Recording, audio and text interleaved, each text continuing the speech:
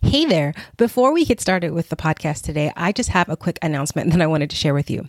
So what if I told you that hard times don't have to send you into a pit of despair? I know life is full of ups and downs, and a lot of times it's more downs than up, and it can really send your emotions and your thoughts into a tailspin. But you don't have to live that way, right? You don't have to be controlled by your emotions. You don't have to be a slave to your thoughts. There is a better way, and that better way is learning to control all of that so that you can have peace of mind no matter what life is throwing at you. So if that sounds like something you definitely want, I want to invite you to join me for the Peace-Filled Mind workshop. It's going to be live on March 18th to the 22nd. And inside this workshop, I am teaching my entire Peace-Filled Mind coaching framework. And you're going to learn why the story that you tell yourself matters, right? We're going to look at your thoughts and your emotions. I'm going to walk you through how to use my coaching tool, the Peace-Filled Mind Map, because this is what's really going to help you manage your thoughts and create new beliefs and show you how to choose your emotions instead of being controlled by them. And then we're also going to talk about how you can renew your mind with scripture. So if all of this sounds great, I want to invite you to come and join us in the workshop. Go to latoyaedwards.net/workshop and join us. Let's turn our hearts and minds to understanding what it means to know that Jesus is light. In John, which is my favorite gospel, by the way, there are so many amazing accounts of Jesus and his interactions with women from all kinds of backgrounds in this gospel that it is like my favorite place to hang out. And this one is actually no exception. And I'm going to tell you why. In John chapter 8, verse 12, we read this. Then Jesus spoke to them saying, I am the light of the world. He who follows me will not walk in darkness, but will have the light of life. And then we also see in Matthew where we're called to be lights of the world. You are the light of the world, we're told.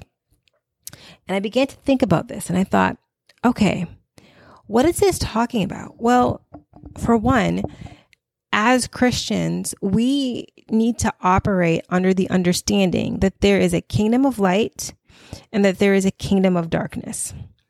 God is, over the kingdom of light. And then we have Satan that is like running amok with his kingdom of darkness. And these two kingdoms are in opposition to one another. There is a spiritual battle going on between the dark and the light. Now, we know, because we've read the book, I hope, you've read the end of the Bible. We know that in the end, the kingdom of light will win, right? God will be victorious.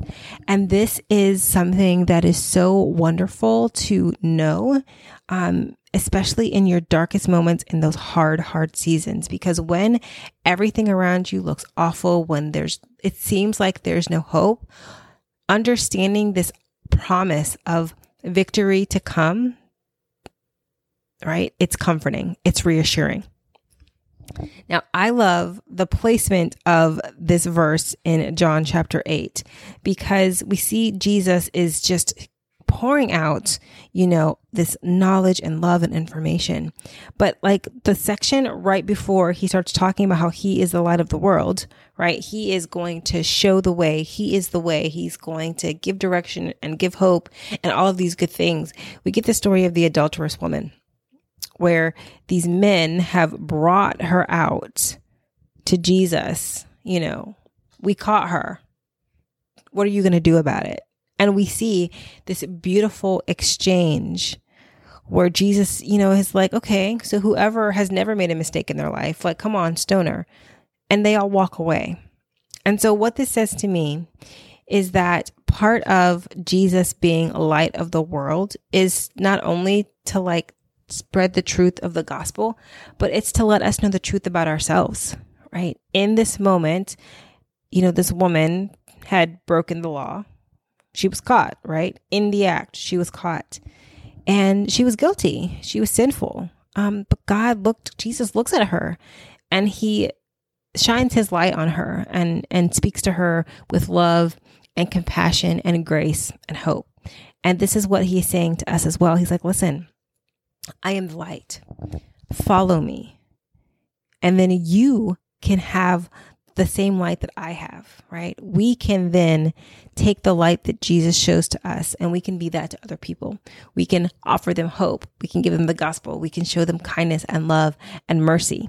We can, share our stories of forgiveness and redemption with others, which is all part of being a light of the world. And we can only do that because God is light first. And we are just emulating, what we're seeing our Father doing.